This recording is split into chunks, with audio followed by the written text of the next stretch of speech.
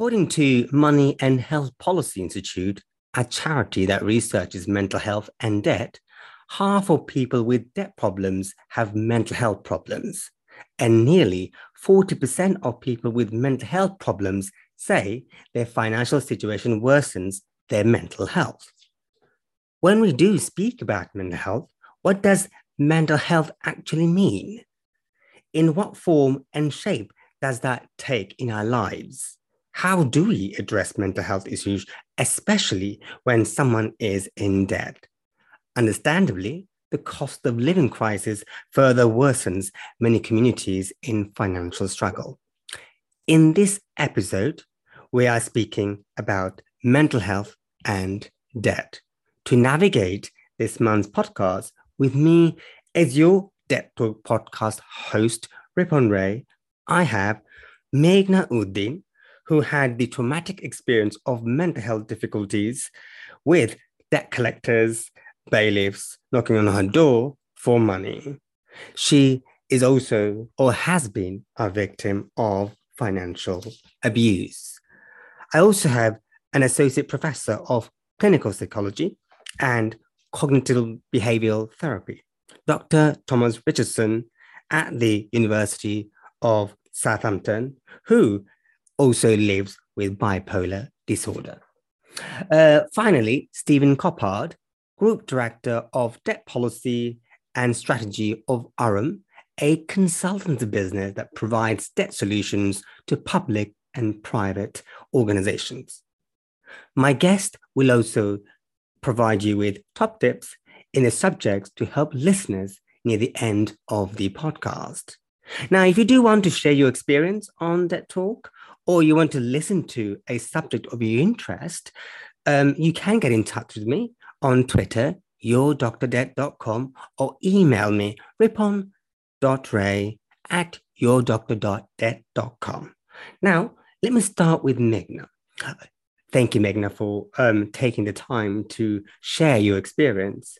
But before we get into your troubles, what was life like for you before the world was in turmoil? Thank you, Ripon. Thank you for the invitation to your Debt Talk podcast. Oh, what was life like before my world was in turmoil? I had a very happy childhood growing up. You know, mum, dad, siblings. I was the only girl, so I got a lot of attention from my dad. I was very close to my dad, and growing up in the Midlands, because that's where I was born in the Midlands, and then had a happy childhood.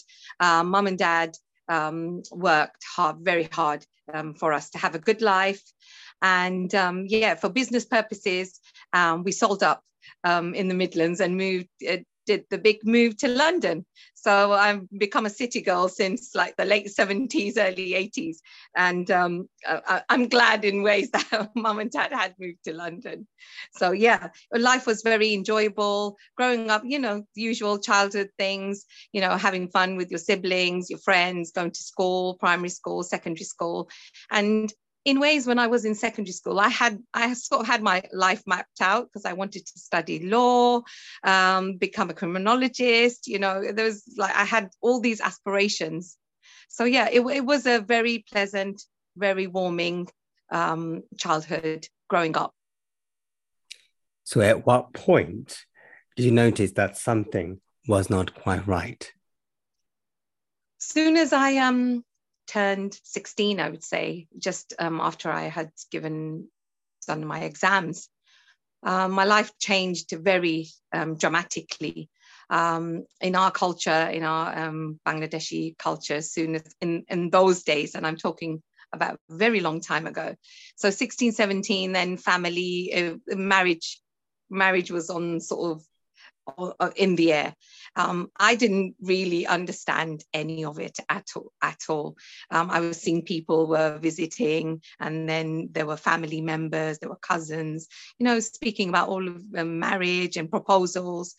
So yeah, at that point, still not bothered about any of it because I didn't understand it. I didn't want to know what they were talking about, what family were on about.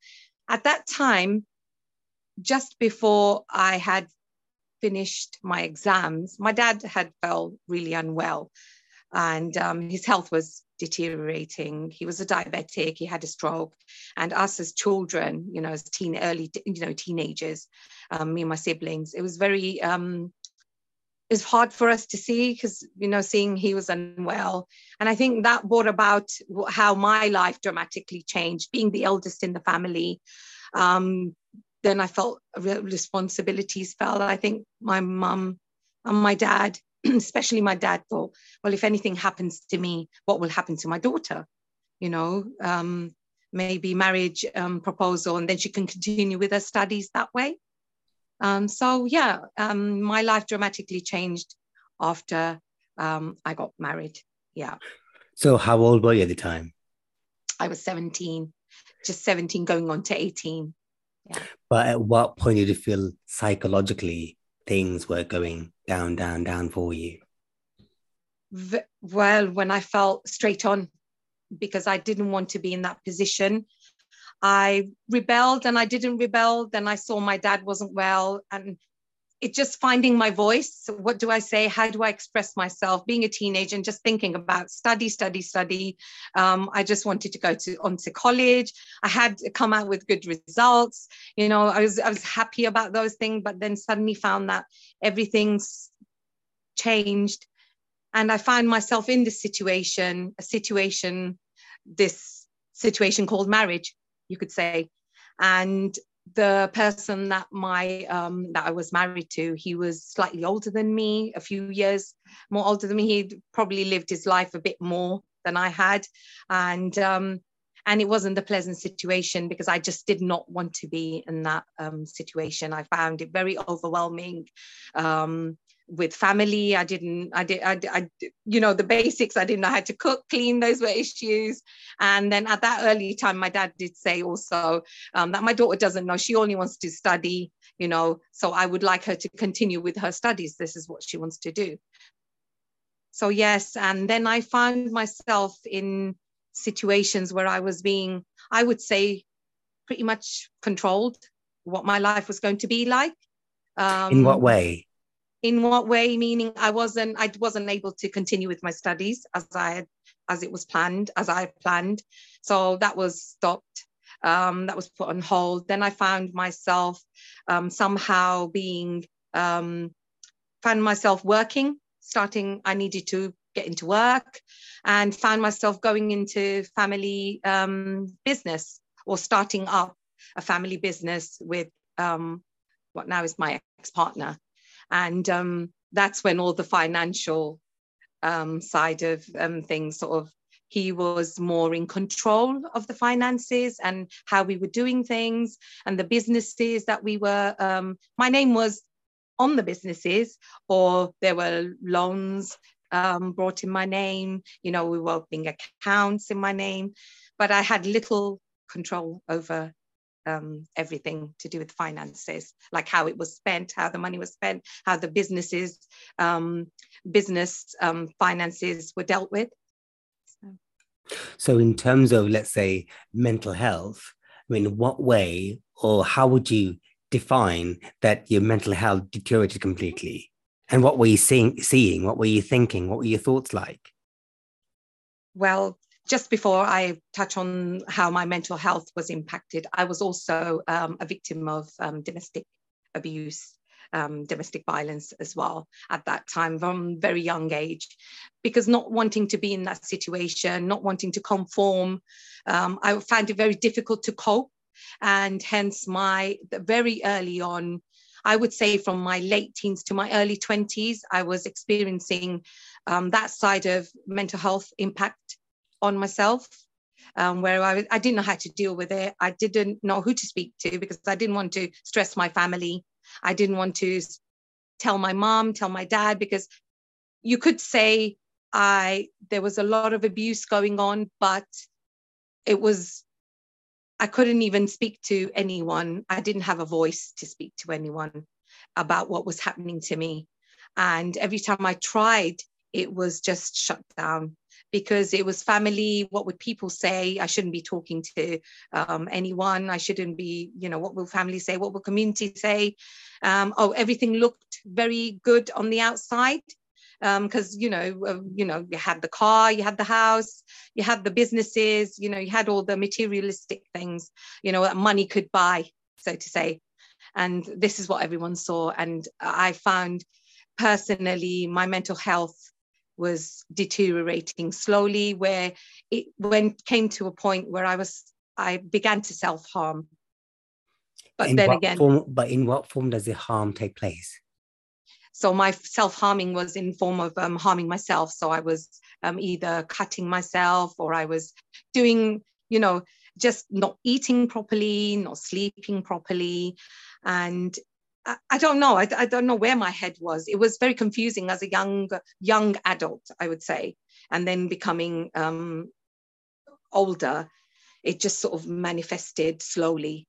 And then continuing with because I had children. I had to have children. It was sort of forced upon me. And that was another added on impact on my mental, because every time I found myself in that situation, I didn't want to be. I didn't want children. I didn't want to be in the situation I was. Then there were moments in the marriage where I came away. I came to my mum's and my dad's, and to stay with them. I just didn't want to be with my ex-partner. But then it was more of a catch up, or get family involved, well, it shouldn't be, you've got children now, or you're going to have to, you're going to have to, make amends and see how this works out. But I just couldn't express myself. I was determined that I didn't want to go back to the family home, my family home.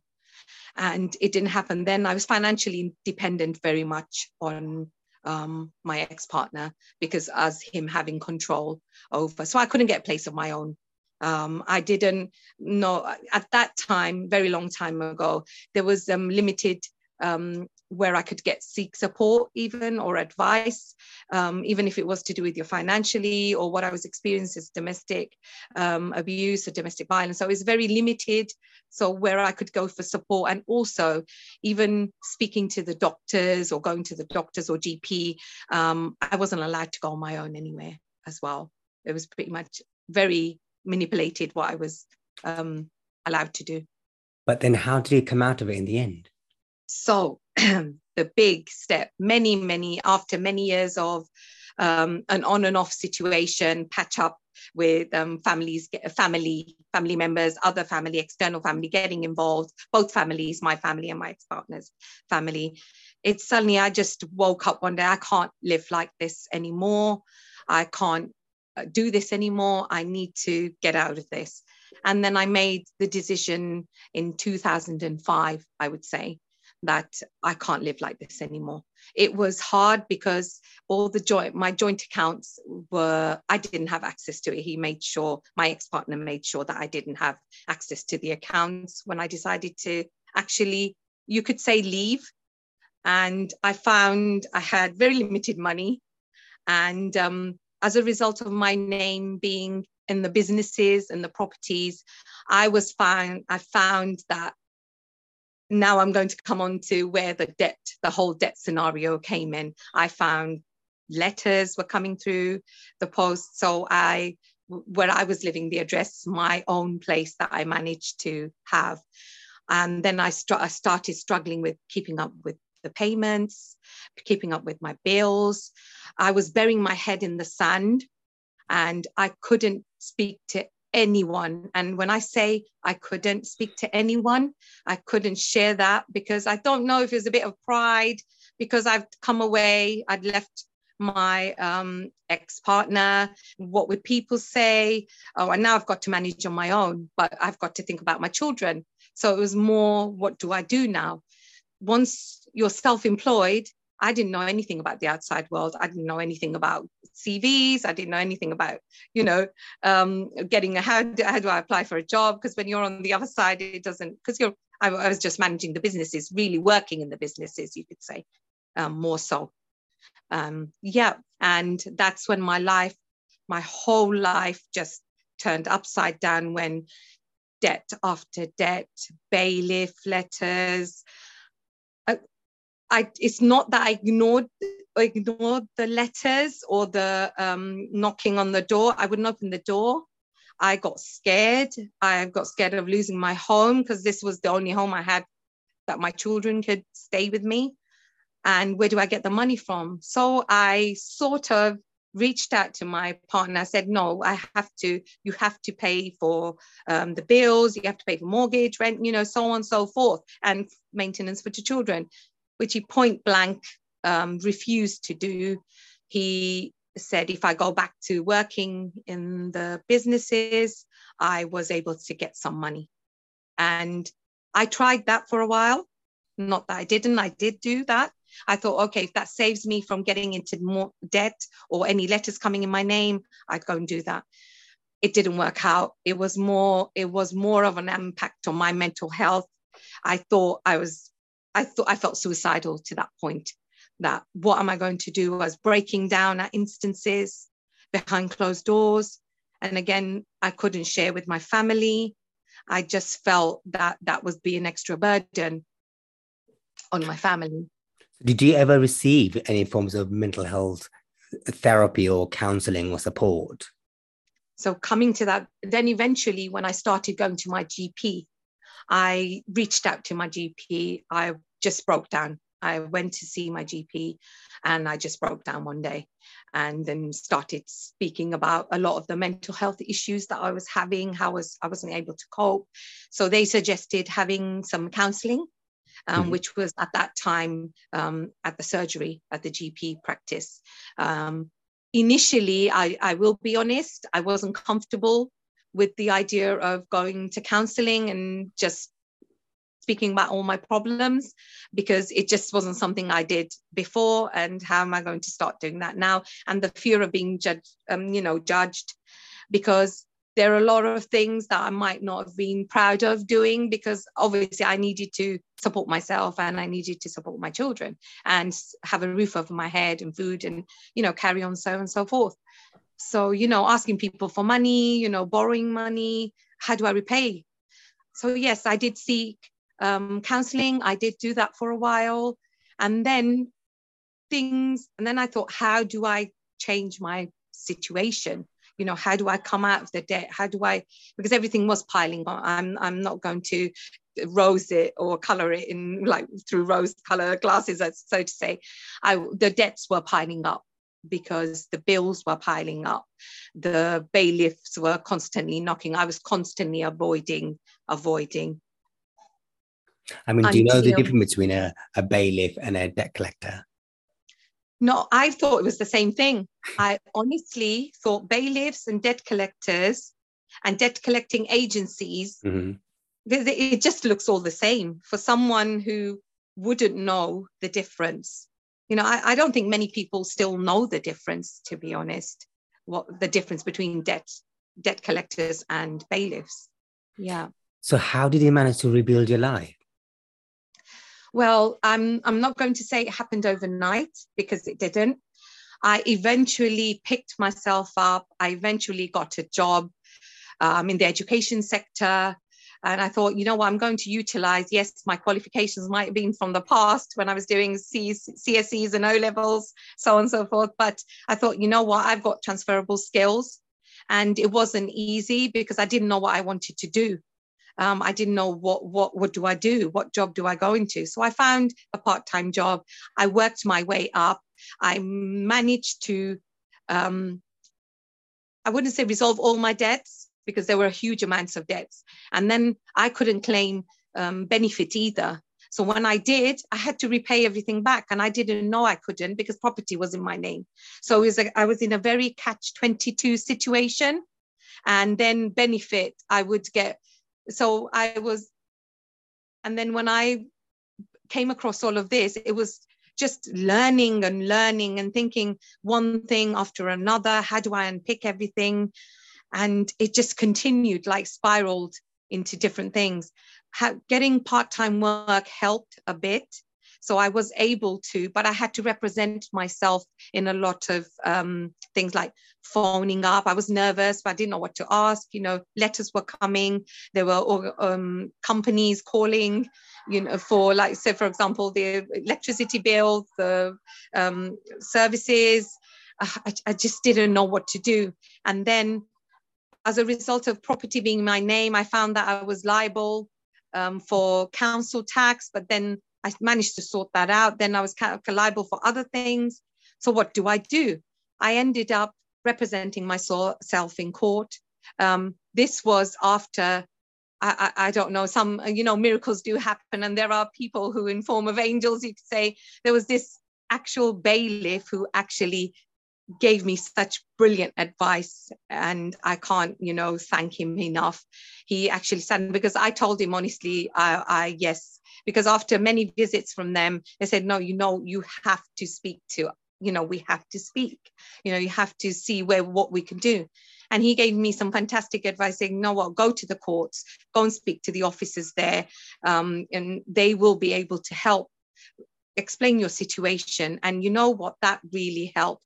I didn't even know I could go and represent myself in court and speak to court and the judges myself, or speak to the officers myself. So those kind of learning and gaining that kind of experience, and also looking for local services. At that time, there were services there, but I wouldn't say there was as many services as there are now, online or over the phone. Maybe my English was okay, but then even then it was a learning curve for me, going online and looking for, what do I search for?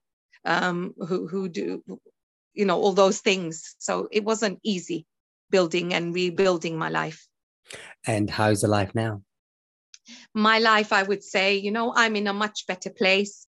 I'm in a place that I can help others, and I do help and support others, victims, survivors of multiple problems, financial abuse, economic abuse. And, it's so good that economic abuse is recognized as under the domestic abuse bill, and it exists. Women do suffer, as well as people do suffer with not only debts, but homes are taken away, your lives are taken away as a result of life-changing circumstances.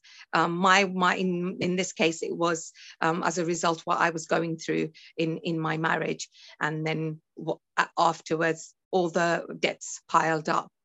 My life now, I went on back to studying. I'm part of many community-based organizations that help and support people. And I continue to advocate for people, for victims, for survivors, and raise awareness.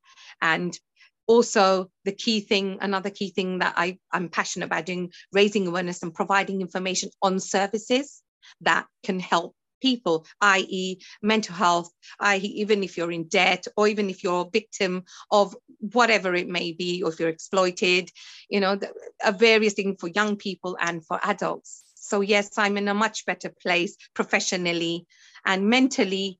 I've had through the years sought out to go into psychological therapies as well, because I was referred as well. And I wasn't sure about it initially, but the therapist I have had, she was amazing. She sort of encouraged me. I kept on missing appointments, but she encouraged me. She sort of like grounded some rules, and I went on to having CBT, cognitive behavioral therapy.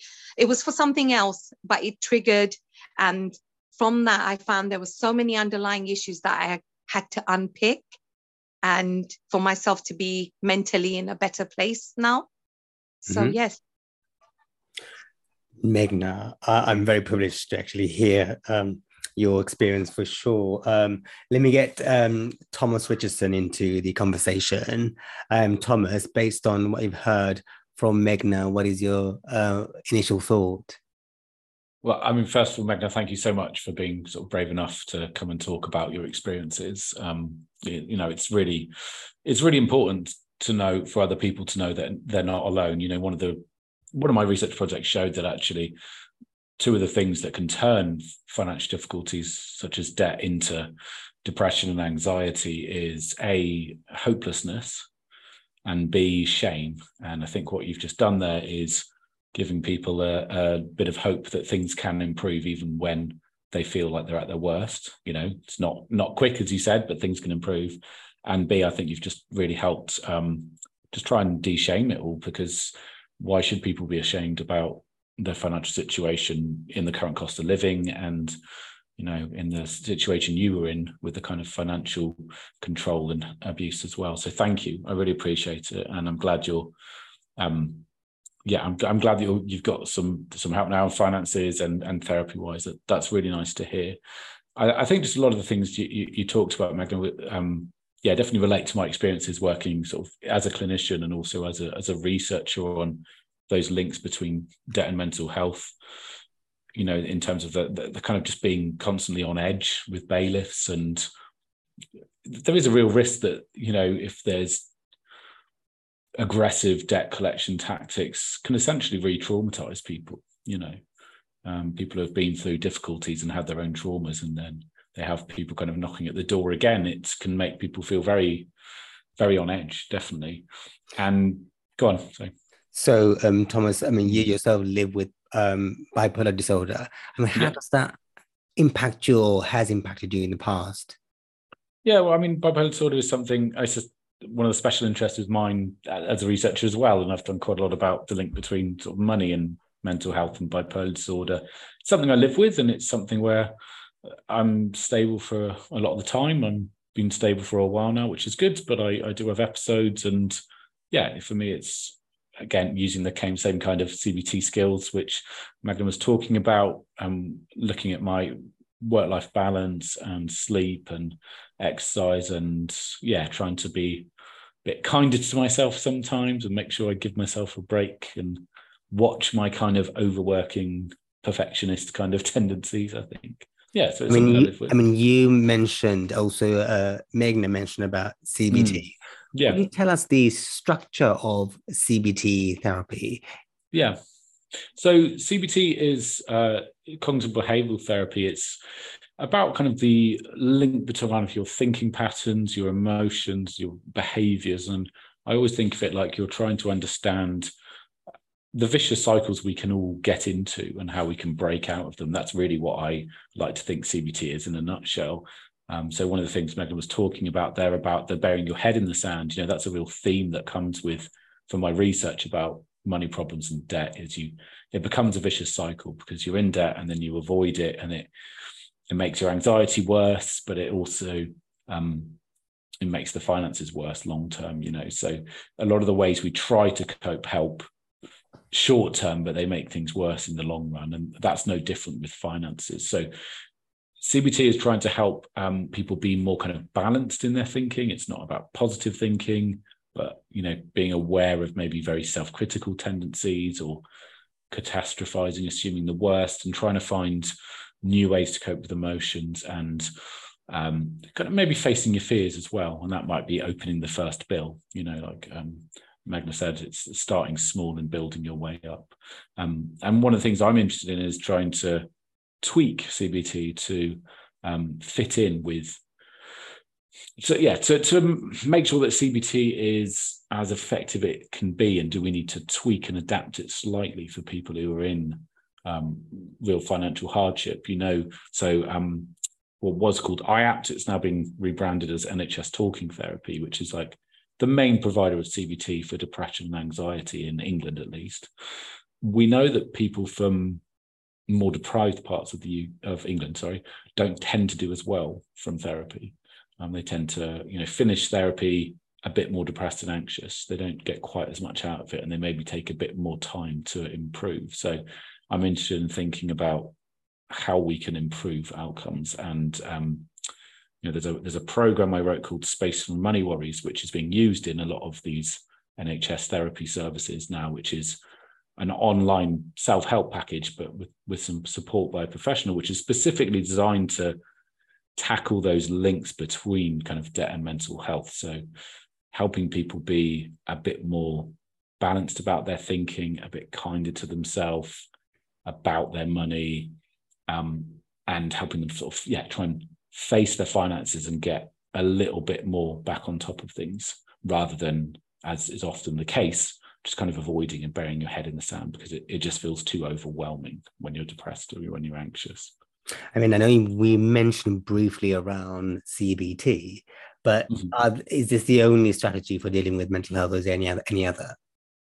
I mean, for mental health broadly, no, it's not the only therapy. I guess it's kind of the one of the most commonly used one, and there's very strong evidence for it, especially for things like depression, anxiety. But no, there's lots of other therapies kind of offered in the NHS. It really depends on the problem. So there's other therapies like acceptance and commitment therapy, which is a kind of a spin-off, as it were, of CBT, which is more about acceptance, and that can be quite useful for people in financial hardship, and for therapies where people might be very emotionally up and down. There's a therapy called DBT.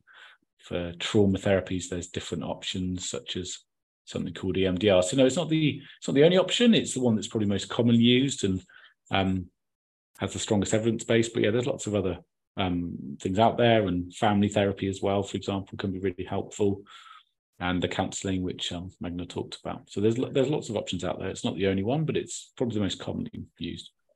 So is there any alternative solutions apart from therapy, such as medicine?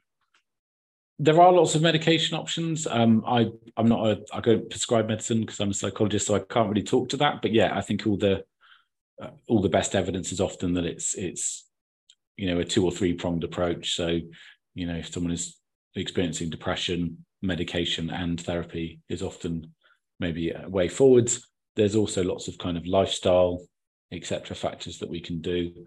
But I think what I'm interested in really is that, and I think what Meghna was talking about speaks to that quite strongly, that there is just, you were saying about how you didn't know where to go, which is completely understandable. And I think the problem people find themselves in is that they're not sure which service to go in, right? If I'm really depressed and I'm in loads of debt, who do I talk to about that? Do I go to the GP? Do I go to someone to speak about my debt? Now, the way I view it as a psychologist is, you're more than 3 times as likely to have a mental health problem if you're in debt. Or looking at it the other way, you're more than 3 times as likely to be in debt if you have a mental health problem. It works both ways. So from my perspective, for people who are in debt and struggling with mental health, I think it is about trying to get us work on both kind of at the same time. If you're getting therapy, but you're still, if you're getting therapy, but you're experiencing, like Meghna did, having up to eyeballs in debt and having bailiffs knocking on the door, you're still going to be experiencing a lot of anxiety from that. So I think the more we try to do to integrate them and tackle both at the same time, the better. And that's some of the work I'm trying to do. I think it's difficult because services are set up separately, aren't they? Kind of mental health service here and finances there. Never the twain shall meet. But I think the more we can link those services up, the better. There's been some research that kind of embedding debt advice within mental health services shows quite a lot of promise, really. And it's hard work to reach out from your help when depressed. So if we just signpost people to, here's a flyer, ring this person for debt advice, they may not do it. So I think the more joined up working we can do, and the smoother the kind of links and transitions between like your mental health and your financial support, the better. The way I view it, they're so overlapping as to be the same problem. So we need to work on them both at the same time. Thank you, Thomas. Let me get Steven Coppard, Group Director of Debt Policy and Strategy of Arum. Steve, I know you've worked in a variety of industry within the context of debt. And also, what's your kind of, first impression on what Meghna and Thomas have said so far? Thanks, Ripon. So, look, a couple of things that Meghna said really hit home with me. So first, I think about everything looking rosy on the outside, which I think is quite often the case. People don't realise what other people are going through until the cracks start to show. And then also the impact of economic abuse, which is a feature in most domestic abuse cases. And of course, today, you know, the work that charities like Surviving Economic Abuse and others have done in getting the economic abuse evidence form in place. And even the government now has launched an economic abuse toolkit for debt teams. So we're starting to shine a light on that a lot more. And I was just really heartened to hear that eventually, it would have been nice had it been up front, but eventually the support that Meghna got, and actually that coming from an enforcement agent, from a bailiff as well, who was able to signpost her in the right direction. And then Thomas mentions, you know, that people in deprived areas often finish therapy a bit more anxious and depressed than when they started. And that really struck me, because the Financial Conduct Authority's Financial Lives Survey found that people living with a mental health condition who also have a debt are 50% less likely to recover than people living with the same condition who don't have a debt. The links between debt and mental health are so inextricably linked. You know, you can't get away from that. So it all resonates really loud and clear with me. And having had personal experience, first of debt-related mental health, and then latterly mental health-related debt problems, I could just say this is all too common, and I don't think that we speak about it enough. So it's fantastic. I think that we're helping to shine a light on this today. And look, the industry as a whole is really good at this, but we have some way to go as a nation before money troubles are spoken about. I'll say it as freely as mental health concerns. You know, there was a YouGov poll a couple of years ago that found 44% of people are comfortable talking about their mental health, while only 20% of people are comfortable talking about debt. So just think about that for a minute. People are twice as likely to tell you they have a mental health problem than they are to tell you that they have money troubles.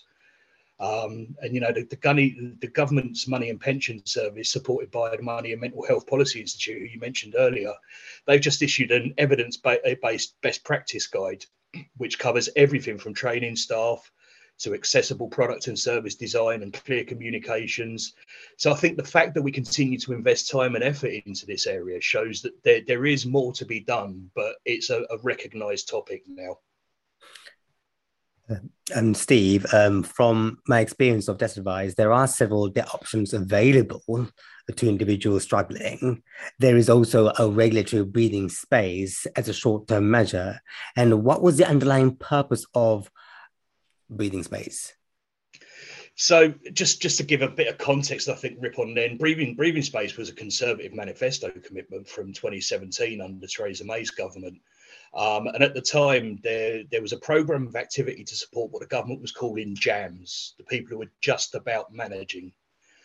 And the overarching intention was to give people time to seek advice and then assistance to apply for a sustainable solution to their debt.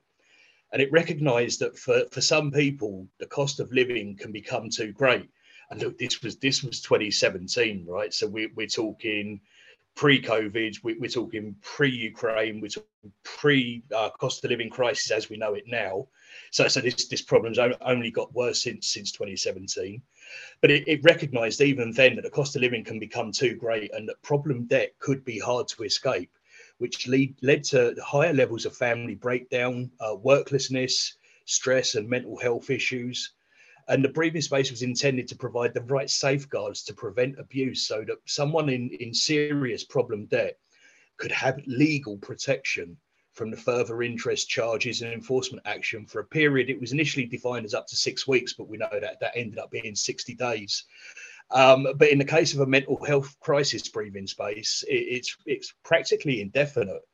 And then there was the statutory debt repayment plan that was also part of that pledge.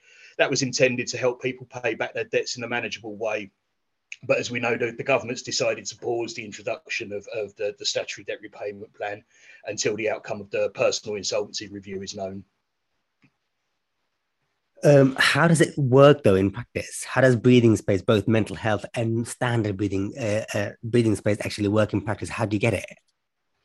So it's through the application of a debt advice agency. So look, it's really, really important that people seek free debt advice, and I will talk about this a little bit later as well. But I completely understand that it can feel like a mountain to climb to start addressing debt, and actually for some people the problems they have in their life are bigger than the debt. So the debt takes second place to other things, even though it's, and I think Thomas mentioned, you know, sometimes short-term coping mechanisms aren't necessarily the best thing for us in the long run, but you deal with what you can deal with today. The beauty about getting free debt advice is it allows you to have one conversation once, not one conversation multiple times with different organisations who may or may not accept what you're saying and actually work to different rules. So I think we know that mental health, poor mental health, is not an on-off switch. You know, it's a nuanced gradient, a sliding scale, and it's not binary either. It doesn't travel in a single direction. You know, you could be on a long-term descent but still have good and bad days along that journey. So in practical terms, there is a mental health crisis breathing space, which is only available to somebody who's actually receiving mental health crisis treatment. And that breathing space lasts as long as the treatment does, plus a further 30 days. And look, a mental health crisis is fairly specific in definition. So it's when somebody feels like they're at breaking point and need urgent help. So it could be extreme anxiety, panic attacks, flashbacks, or feeling suicidal or self-harming, or having an episode of hypomania or mania, feeling very high, or psychosis. Hearing voices or feeling extremely paranoid, and look, this could be as a result of bereavement, addiction, money problems, relationship breakdown, workplace stress, exam stress, housing problems. It could just be part of an ongoing mental health diagnosis, or people might not even know why they feel that way. And I think then, just by contrast, the more, and I don't want to play this down, but more low key mental health issues are dealt with differently. So they're dealt with it as any other vulnerability would be, and that's your standard 60-day breathing space. Meghna initially mentioned about bailiffs and debt collectors. Now, Steve, you've been around in the industry for a very long time. What is the difference between the two? So I was really interested to hear that, because I had a very similar conversation with my wife just the other night about this. I'm a debt nerd. She isn't. She works for the NHS. So Meghna's experience is a common point that I make to the industry quite often. The terms we use day in, day out are not understood by most people. And it doesn't help, when mainstream media talk about things like aggressive debt collectors, and what they actually mean is an agent who's enforcing a court order following 20 to 40 communication attempts.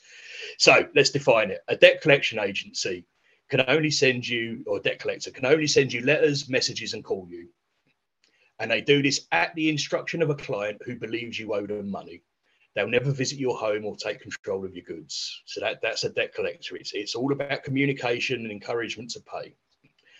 An enforcement agent is there to execute a court order or warrant. And the most common kind, it would be a civil enforcement. So there are others, but let's not get into that here and now. It's civil enforcement is the most common kind, but there is a court order sitting behind it. Now, the legislation that overarches this, that gives it its force, is actually called the Taking Control of Goods Act. The reason this is because by the time that somebody goes to court, it is assumed that you can no longer pay. And so they're coming to look for assets to sell to satisfy the debt. In practice, seizing assets is expensive for the person. So the fees will rack up on top of the debt, and the person in debt has to pay them, which actually detracts from them being able to repay the principal debt and causes an awful lot more stress and worry. And then when you take goods away, you don't get anywhere near the market value for them at auction. And there are so many things that enforcement agents can't take grip on. You know, they can't take things that you need to live. So you have to have a chair, you have to have a bed, you have to have curtains, you have to have a refrigerator, you have to have knives and forks and plates. You know, we're talking about, should you be lucky enough to 50-inch TV on the wall? That's the sort of thing that's going to go. And what do you pay for a second-hand TV? So yes, they are there to execute the court order. They're not necessarily debt collectors. They are there to go and take control of goods, but they will try and get you to resolve the issue without a visit taking place. The best agencies will always try and resolve cases at what's called the compliance stage. So that the compliance stage is effectively, it acts just like a debt collection agency, except they can obviously escalate to a visit afterwards. Now, if they can't get hold of you or come to any arrangement, then the enforcement agent will visit your property and you know, it will give you a final chance to pay. And if you can't, and there's no reason to prevent the visit from going ahead, then the agent will assess the value of your eligible goods and they may actually take them away. I think the critical thing to remember with civil enforcement is that they can't break into your house. You know, that's so where Meghna said earlier that she didn't open the door, you know, they can't force that issue. But it's important for people to understand the end to end, because if you're unable to resolve it at that point, then it may well go to litigation, which can end up in bankruptcy, which has, you know, impacts on people's credit scores for another 6 years. It's not saying that it's not the right answer for some people, but as a rule, it would be much better if it can be resolved at the earliest stage in the process. Thank you, Steven. For those who are listening to Debt Talk podcast and want to share your experience or want to listen to a specific debt-related subject, you can get in touch with me on Twitter, Your Dr. Debt, or you can email me, ripon.ray@yourdrdebt.com. Let me speak to my panelists now about them providing Debt Talk listeners with top tips on dealing with mental health and debt during the cost of living crisis. So let me start with Meghna. I just want to echo on what Thomas and Steve have both said about seeking advice, not feeling hopeless and dealing with it very early on, because I think most of the time, because we're not aware how early we can deal with it, or can we deal with it, and what are the processes are to actually reaching out to someone or calling someone up. And the other thing is, if you're not sure, please go and speak to someone, because I think most of the time we don't want to share, especially when we're facing financial difficulties, financial hardships. We don't want to share that we're struggling. We don't want to share that we can't pay our bills, our rent, our mortgage, that we can't afford food. You know, it's reality. And more so, we've seen it with cost of living rising and the amount of support that really truly that companies, organizations, banks and other services have shown along with mental health. So please speak to those services. Don't keep those letters. Don't ignore the phone calls, because yeah, I would just say you just need to speak, share what's going on, share your circumstance, what you can afford, if you can afford, what you can't afford, if you're on benefits.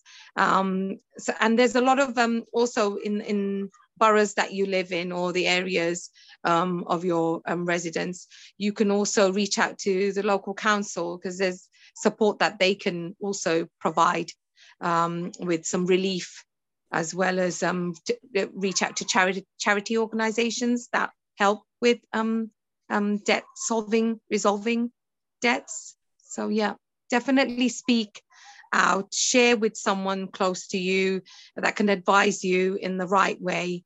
If not, if there's no one there that you can speak or share that with, if it's not a family member or a close friend, reach out to your GP, because now most GP services have this social prescribing and service that can sort of like, you know, signpost or refer you to the right places. And speak to the, as Stephen mentioned, debt collectors, speak to the bailiffs, not to ignore correspondence, not to ignore the phone calls. And I know that that's what I was doing in the past, because I just didn't want to acknowledge what was going on. But slowly I realized that this is when I share my own experience, or when I'm even supporting someone or advising them, I would advise, let's sit down, let's go through what, sometimes when we sort of put it down on paper, write it out, what is actually, what's going on, what do our debts look like? It might not be that, it might be a huge amount, but it just feels like at the time it's a lot to deal with. And slowly just going through, having a plan of who to pay first, how to go about paying, really does make a difference. But slowly, not to feel hopeless, not to lose hope. There is support out there. I know sometimes there are maybe some advisors or some customer service support is not that great, but there are people that do help and do support. We just need to not stop and not just totally just shut off from what's going on in our lives to see that. Lovely, Meghna, thank you. And now to Thomas. Yeah, so like Meghna's saying, ask for help. I think the key thing here, like I said, is trying to ask for help about both finances and mental health at the same time. And you can actually find your own NHS talking therapy. If you just Google it on the NHS website, you can self-refer. You don't necessarily need to go through your GP for kind of therapy for depression, anxiety. Don't be ashamed. You're not alone. There's lots of people, unfortunately, who are in the same situation. So just, I think, be kind to yourself about this and try and talk about it. Yeah, Meghna was saying about, trying to talk to creditors, yes, but I think actually being quite open that you do have mental health problems, because they should treat you differently as a vulnerable customer. And then finally, I think just, facing your fears, like I said, one step at a time. It's very completely understandable to avoid, but the bills will just pile up. Your mental health is going to get worse. So trying to kind of open one bill, face your fears gradually, slowly, one step at a time. It's just going to make you feel a little bit more confident, a little bit more hopeful that you will eventually be able to dig yourself out of this situation. Lovely. And finally, Steve. Thanks, Ripon. So I'm glad I had 4 written down, because my first 3 have gone already. So look, I had you have to face it at some point. I had make a plan, and I also had the shame and guilt point and not blaming yourself. 1 in 8 people at the moment in the UK are in problem debt.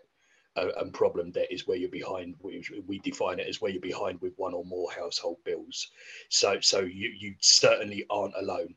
So my tip will be something around the benefit you can actually get. The side benefit of going for debt advice is the secondary services that they can put you in touch with. So one is income maximizers, who can look at benefits and discretionary housing payments. And I've actually seen cases where the benefit or the income that people were entitled to receive has wiped out their debt. So it's incredibly important. Another is a company called Zero Deposit. So if people are in rented accommodation, maybe stuck in what we call the lifetime deposit trap, where you've got a deposit wrapped up in a property and you can't afford to save for another one, you can actually liquidate that and bring it down from 6 weeks rent to around 1 week's rent, and they will indemnify the landlord for you. And you can do that whether you're looking for a new property or whether it's for your existing property. There are services out there like Reach Out from a company called Sigma, who will put you in touch with bereavement counsellors, with cancer charities, with addiction, gambling, alcohol, whatever you can imagine situation you're in, they can put you in touch with specialist support. And one more that I'll mention is there's a company called Superfy Finance. They do a little app where if you've got loads of credit cards and loans and buy now, pay laters and that sort of thing, and you're about to tip over the edge, but you're not quite there, you're not really in the debt space yet, but you're coming up to it. What Superfy does, you can put all of your debts into the app, and it will tell you how much to pay off each one, to get you out of debt the fastest. So there are tools out there, there are services out there, there is so much help available to people, but we can't give you that help unless you're talking to us. Lovely. It's good to talk. I want to thank my panel members for giving their time to share their experience and knowledge on Debt Talk podcast. My next episode will be on LGBT plus and money trouble on Debt Talk podcast during cost of living crisis. Thank you for listening to Debt Talk from your host, Ripon Ray.